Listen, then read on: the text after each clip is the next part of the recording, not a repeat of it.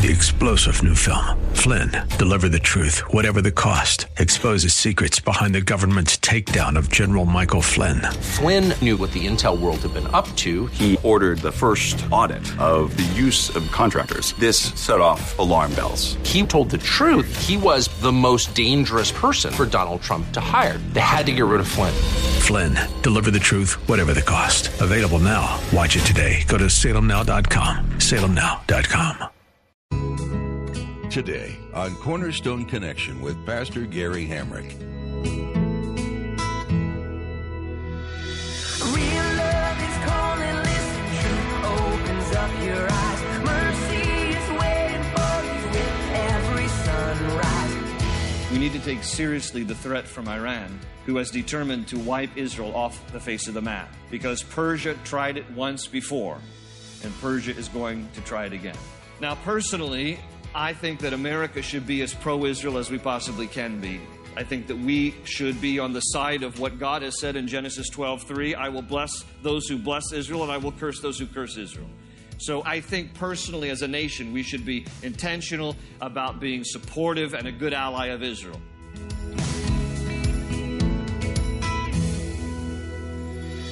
This is Cornerstone Connection, the radio ministry of Pastor Gary Hamrick of Cornerstone Chapel in Leesburg, Virginia. Pastor Gary is teaching through Esther. As Pastor Gary continues his teaching series through the book of Esther, he'll be reminding us that it's not a new situation that's going on in the Middle East. It's not a surprise that all the nations surrounding Israel want it to be destroyed. It's especially no surprise that Iran desires to eradicate Israel off the face of the earth, because Persia has sought out to do this once before. There is demonic powers working behind the scenes, influencing the world to hate the Jewish people, simply because God's redemptive plan was brought through them. At the close of Pastor Gary's message today, I'll be sharing with you how you can get a copy of today's broadcast of Cornerstone Connection. Subscribe to the podcast or get in touch with us. But for now, let's join Pastor Gary in Esther, chapter 4, for part 2 of today's message titled, For Such a Time as This. Hope is an open ocean, jump in and you'll find the cornerstones, your connection, run towards your new life. Why is it that among several ancient cultures, if you know a little bit about world history, why is it that there's such disparaging differences between populations? When you look, for example, at the Chinese, who have been around, they trace their heritage back about 5,000 years. How many Chinese are there today in the world? About 1.2 billion. You look at the people of India, who also trace their heritage back about 5,000 years. How many Indians are there in the world? About 1 billion. But you look at the Jews, who trace their heritage back also about 5,000 years. How many Jews are there in the world today? Not 1.2 billion, not 1 billion, but approximately 14 million. That's it. And even slightly more Jews live in the United States than do live in Israel. About 6.5 million live in the United States, about 6 to 7 million in Israel, and the difference scattered around the rest of the world, mainly through Europe. Why is it that there are 1.2 billion Chinese, 1 billion Indians, and only 14 million Jews? The answer is because the Jewish people have been hated and slaughtered and dispersed from their homeland, unlike any other ancient people group. And it wasn't until 1948, which was a miracle in fulfillment of Ezekiel chapter 37, when the Jewish people reasserted their claim to the land of Israel and came back and gathered together the dry bones that took on flesh, Ezekiel 37 talks about, and a nation again took form that was a miraculous thing. And again, it's because the Jewish people have been dispersed, they've been slaughtered, they have been scattered around the world. And whether it was Haman or Hitler, or whether it is Hamas or Hezbollah, there has been a concerted effort over the centuries, inspired by Satan, for the annihilation of the Jews. On Israel's 60th birthday a few years ago, the then president of Iran, Mahmoud Ahmadinejad, issued a statement on the 60th anniversary of Israel.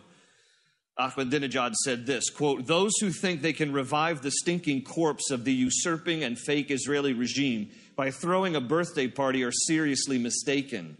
Today, the reason for the Zionist regime's existence is questioned, and this regime is on its way to annihilation, end quote.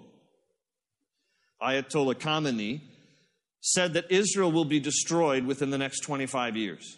Khamenei said, quote, Allah willing, there will be no such thing as a Zionist regime in 25 years. Until then, struggling, heroic, and jihadi morale will leave no moment of serenity for the Zionists, end quote. Zionists, a backhanded reference to them as Jews. Iran launched 2 test ballistic missiles in defiance of the most recent Iran nuclear agreement, whatever that means. They fired 2 ballistic test missiles, and on one of the missiles, they wrote in Hebrew, quote, Israel must be destroyed, end quote. Benjamin Netanyahu, the Prime Minister of Israel, said, quote, it must be understood what our problem with Iran is. It is not just its policy of subversion and aggression in the region. It is the values on which it is based. It denies and belittles the Holocaust, and it is also preparing another Holocaust, end quote. And I shared some of these modern news quotes because I want you to realize the incredible similarity between the book of Esther and the greatest potential threat to the safety and security of Israel today.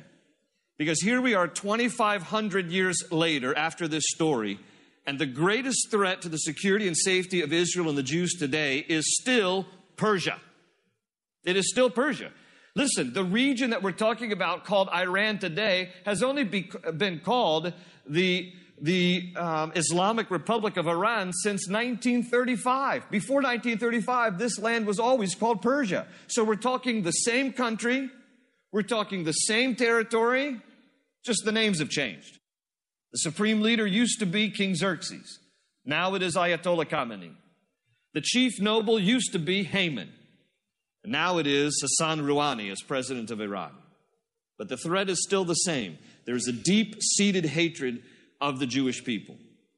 When I first started the book of Esther a couple of weeks ago, I had a man come up to me after the Saturday night service who will remain anonymous. He asked me to remain anonymous. You'll understand as I tell the story, but he gave me permission to tell the story. He is a special advisor to the president on international affairs. And he said to me that he was at a White House dinner in 2012 when President Obama hosted a dinner with Prime Minister of Israel, Benjamin Netanyahu. And the man, as he relays this story to me, said that it is customary at the end of dinners hosted at the White House where the president gives a gift to the dignitary that's been invited, and the dignitary gives a gift to the president. And he said to me that after the dinner was over, he was standing next to the president and the prime minister as they were exchanging gifts. And he said to me, I don't even remember what the president's gift was to Netanyahu, but he says, I remember what the gift was that Netanyahu gave to the president. The president unwrapped it, and Netanyahu had given the president a copy of the book of Esther in Hebrew. And the man said to me, he says, you know, except if you have a biblical view, you won't understand, but the not-so-subtle message that he recognized that Netanyahu was obviously communicating to President Obama was this: Mr. President, we need to take seriously the threat from Iran, who has determined to wipe Israel off the face of the map, because Persia tried it once before, and Persia is going to try it again. Now, personally, I think that America should be as pro-Israel as we possibly can be. I think that we should be on the side of what God has said in Genesis 12:3, I will bless those who bless Israel, and I will curse those who curse Israel. So I think personally as a nation, we should be intentional about being supportive and a good ally of Israel. That said, Israel doesn't need the United States. Psalm 122 verse 4 says that he who watches over Israel will neither slumber nor sleep. Israel has a better friend than the United States. Israel has God. And Israel will be defended by him who neither slumbers nor sleeps, because he will always watch over Israel. But here's what God has determined to do. He often determines to express his divine and providential purposes through people. Enters Queen Esther into this story. Now, much of the rest of what I'm going to explain in the time we have left is from chapter 4 of Esther, but here's what happens. First of all, I want you to again remember what I mentioned last week in our study. I want you to see God as having two hands, if you will. One hand is his visible hand, the way he works things that are seen, those we call miracles. And then God has another hand, figuratively speaking, and it is his hand where he works behind the scenes in unseen ways. That we call providence. And in the book of Esther, God is providentially working constantly because, again, as I said last week, God is not mentioned by name anywhere in the book of Esther, but he is clearly evident. And one of the first ways we see him evident in this story is he has intentionally positioned Esther as the queen of Persia, who is herself a Jew, so that she can have a very influential role in helping to whisper into the ear of the king in this very trying moment here. So God has orchestrated events here, such that now Esther, queen of Persia, is in this very influential role. Because God understood and God knew, as he knows all things, that this evil, wicked, Satan-inspired plot to destroy the Jews is being hatched in the heart of Haman. And so God is already preemptively dealing with this. Esther is now queen of Persia. And chapter 4 tells us that Mordecai, which the Bible says became like her adoptive dad because her parents had died when she was young, he's her older cousin, that Mordecai hears about this edict to destroy all the Jews. He himself is a Jew, and he's mourning and grieving in the courtyard next to the palace. Now, Esther is somewhat sheltered about what is going on in Persia because she's living within the palace. She hears that Mordecai is crying and weeping. She sends out the chief eunuch of the king's palace, a guy by the name of Hathach. She says to Hathach, go out and find out what's wrong with Mordecai. And then there's this back and forth conversation in chapter 4 through Hathach the eunuch, back and forth from Mordecai to Esther, okay, because Esther's now queen. She doesn't kind of associate with the commoners, if you will, and so she's not out there to have a dialogue with Mordecai directly. So back and forth is this conversation. I want you to go to chapter 4 with me and look at verses 6, 7, and 8. Chapter 4, verse 6. So Hathach went out to Mordecai in the open square of the city in front of the king's gate. Mordecai told him everything that had happened to him, including the exact amount of money Haman had promised to pay into the royal treasury for the destruction of the Jews. He also gave him a copy of the text of the edict for their annihilation, which had been published in Susa, to show to Esther and explain it to her. And he told him to urge her to go into the king's presence to beg for mercy and plead with him for her people. All right, your attention. So Hathach takes this back to Esther. Here's the edict. This is what Mordecai is upset about. And he urges you, Queen Esther, to go into the king's presence and beg for mercy for the Jewish people. Now, Esther has a vested interest in this because she herself is Jewish, right? But she sends word back, and I'll paraphrase it. She says, tell Mordecai, I just can't go waltzing into the king's presence because even though she's queen, still in that day, the culture is you just don't jolly well go into the king's presence unless you're summoned. And if you're not summoned and you happen to rush in there because there's some urgency, the only way you won't be killed is if the king's in a good mood.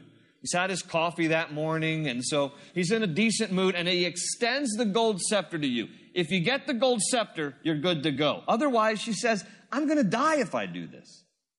Now, by the way, I do want to point out to you, I don't want to overlook this. In verse 11, there in chapter 4, the last part of verse 11, where she says, the only exception to this is for the king to extend the gold scepter to him and spare his life. Okay? Just underline gold scepter there, because I want everybody to always realize that when you read your Bibles, Old Testament and New, Jesus is revealed throughout the Bible.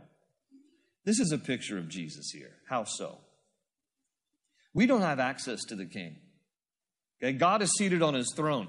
We by ourselves have zero access to the king, except that the king, God, has made gracious provision to us by extending the golden scepter that we might have mercy and forgiveness. Jesus is the golden scepter for us.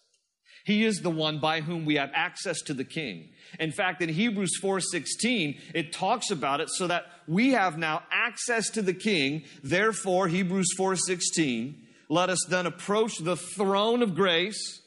Hear the royal terminology, the throne, God seated on a throne. Let us approach the throne of grace with confidence so that we may receive mercy and find grace to help us in our time of need. Jesus is for us the golden scepter that has been extended so that we might have access to our Father the King. So here's that picture here in the middle of the book of Esther. Well, when Esther sends word back now to Mordecai, I can't do this. I'm not sure I have the courage to do this. This is what happens. Look at verse 12. When Esther's words were reported to Mordecai, he sent back this answer. Do not think that because you are in the king's house, you alone of all the Jews will escape. Look at verse 14. For if you remain silent at this time, relief and deliverance for the Jews will arise from another place, but you and your father's family will perish. And who knows but that you have come to royal position for such a time as this? Please note with me that Mordecai teaches us some important things about the providence of God. Two important things from verse 14. The first one is this. He basically says to Esther, Esther, God will either take care of us through you or in spite of you. We need to understand, related to the providence of God, that God's purposes are not hinged on any one of us. You know, whether we are obedient or disobedient to God does not hinder or somehow limit the providential plans of God. Because if Esther didn't do what she needed to do, God would find someone else. And if you don't do what you're supposed to do, God will just find someone else. God is not up in heaven feeling limited, like, I hope these people do what I need them to do. Because if they don't, you know, my plans are going to get messed up. I mean, that's not God, right? I mean, he's going to do what he does with or without us. So that's the important thing to recognize, that he says to Esther. He says, Esther, you know, if you remain silent at this time, relief and deliverance for the Jews will arise from another place. But the other important thing to understand about providence is the rest of verse 14. Mordecai says to her, and who knows, but that you have come to royal position for such a time as this. He says, Esther, could it be that the whole bachelor contest thing between you and King Xerxes and how you got the last rose and all that sweet stuff, could it possibly be that the reason you got that rose is because God wants to use you in a providential way for the rescuing of the Jews? Could it possibly be that you have risen to this royal position for such a time as this because God is going to use you for a very incredible purpose? Esther, this could be God's providential assignment for you. The reason you're here at this palace at this particular time, married to this particular guy, is because this particular plot is happening now, and God is going to use you for his purposes. Have you ever stopped to consider your own life? Have you ever stopped to consider God's providential plan in your own life? Have you ever thought to yourself why you are where you are? Have you ever considered why you ended up in that particular job? Have you ever wondered why you met those particular friends? Why you went to that particular college? Why you were led to this particular church? Why you live in that particular town? Why you have those particular neighbors? Why your kids go to that particular school where you met those particular parents and became friends with them? Have you ever considered the providential hand of God on your life and wondered, why does he have you where he has you for such a time as this? How God has perhaps orchestrated the events of your life up to this point. Now, maybe for some of you, you are where you are and it's not ideal. I imagine that for Esther, where she was not entirely ideal. I mean, we went over it last week about the whole selection process, which wasn't the most honoring way to choose a wife, okay? I'm sure there were some things about her role that were not ideal, but maybe the same is true for you. Maybe it's not what you asked for, where you are at this particular time. Maybe at times it even seems mundane where you are and without purpose where you are. Your stage, your status in life, your particular position, whatever it might be. But could it be that God has you where you are right now, or will move you where you're supposed to be, not just for you, but for the people around you? That God has placed you where you are for such a time as this because he wants to do something through you. And it's no coincidence where you are. I want you to take this note if you take notes. This is the main takeaway from this teaching. God is always positioning us according to purpose. God is always positioning us according to purpose. Some of you say, well, I'm just a mom. Yeah, but you have that daughter or son to influence for such a time as this. Some of you serve in the medical community, but you have those patients for such a time as this. Some might say, well, I'm just retired. Yeah, but now you're at a season of your life when you can mentor younger people, or you can volunteer at a place where maybe your influence is necessary for such a time as this. Some of you will say, well, I got a job transfer to this place and I didn't even ask for it. Yeah, but there might be some coworkers that need to know Christ, and so God has assigned you right where you are for such a time as this.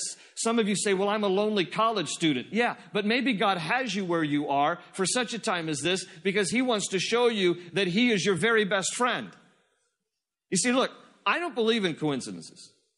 I look at the Bible, and my understanding of God is that He is a providential God. Now, I get that He doesn't arrange every nuance and minutia of our lives, but in the grand scheme of things, we need to look at our lives, where we've been and where we are and where we might be heading, who knows, except God, and recognize that God is at work in a providential way, weaving the tapestry of our lives, the good of it and the bad of our lives. And I'm not suggesting that God made those bad things happen to you.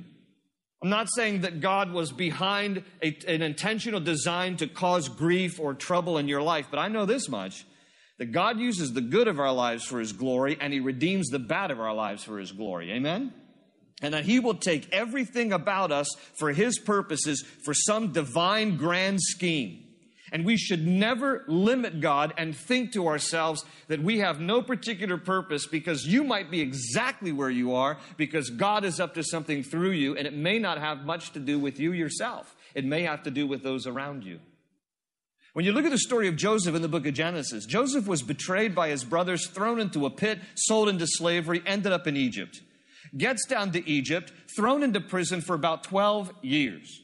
I don't get the picture when I read the story of Joseph that Joseph is sitting around prison going, I'm just in the will of God. This is wonderful.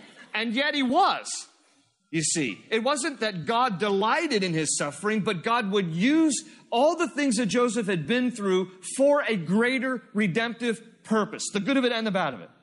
Because you know the story, how God then elevates Joseph in a providential way to become the most powerful man next to Pharaoh himself in Egypt, so that eventually when Joseph's family would come from Israel because of a famine in Israel, they would come to Egypt in order to be saved because of a famine. Because God had told Joseph to stockpile 7 years of food and resources, and then God arranged these parts where Joseph's family that had been estranged from him, who had thought Joseph himself was dead, would be brought down to Egypt, not by coincidence, but because there was a famine in Israel to reunite these people for the saving of the budding Jewish nation. And Joseph, when he's reunited with his family, looks at them. And many of you know this verse at the end of the book of Genesis, where he looks at them and he forgives them for their betrayal and for leaving him for dead. And he looks at them and he says, what you intended for evil, God meant for good, for the saving of many people. And Joseph had this wonderful perspective that even the good and the bad of my life, God was weaving something I didn't understand. But now I have a better understanding of what God was providentially doing behind the scenes. And we need to be asking ourselves questions like these. What is God up to in my life for such a time as this? How does God want to use me for such a time as this? What is the real purpose for why I am where I am for such a time as this? Now, how it plays out in Esther's life is the rest of the story we'll get to next week. How it plays out in your life is for you to determine between you and the Lord. Amen? Open ocean, jump in and you'll find the cornerstones, your connection, run towards your new life. Thanks for joining us for today's edition of Cornerstone Connection with Pastor Gary Hamrick. Pastor Gary has been taking us through the book of Esther, the story of a young orphan in a foreign land who was made queen and then used by God to save the Israelites. This book is such a great encouragement when we face hardships and trials. Was today's message encouraging to you? Do you want to share it with your friends? Today's teaching and a collection of other messages can be found on our mobile app, through our podcast, or online at cornerstoneconnection.cc. You'll find so much information on our website, including companion resources from Pastor Gary that dig deeper into his studies on a variety of topics. We'd also invite you to check out the church behind this ministry, Cornerstone Chapel in Leesburg, Virginia. If you're in the area, we'd love to invite you to join us for weekly services. We meet each Sunday and Wednesday to dig deeper into God's Word and worship Him for all He's done and is yet to do. Find directions and service times at cornerstoneconnection.cc. We're so glad you joined us today on Cornerstone Connection. We pray you feel God's presence in your own life today as you draw closer to Him. Join us again for more on Esther's incredible story right here on Cornerstone Connection. They say you're a wandering soul, that you've got no place to go, but still you know, you're not alone. Real love is calling, listen, truth opens up your eyes. Mercy is waiting for you with every sunrise. Hope is an open ocean, jump in and you'll find the cornerstones, your connection, run towards your new life.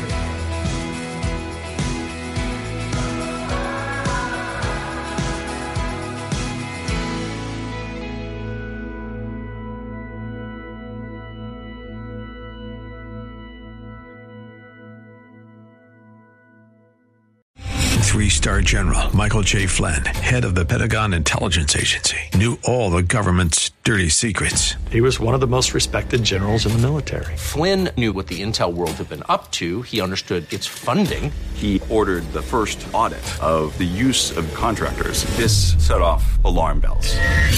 The explosive new documentary, Flynn, Deliver the Truth, Whatever the Cost, uncovers the facts behind this scandal. Flynn told the truth. He was the most dangerous person for Donald Trump to hire. I find out the worst enemy that I'm going to face in my life is right here in America. They took my assessment and they wanted me to change it. And I was like, I'm not changing it. They had to get rid of Flynn.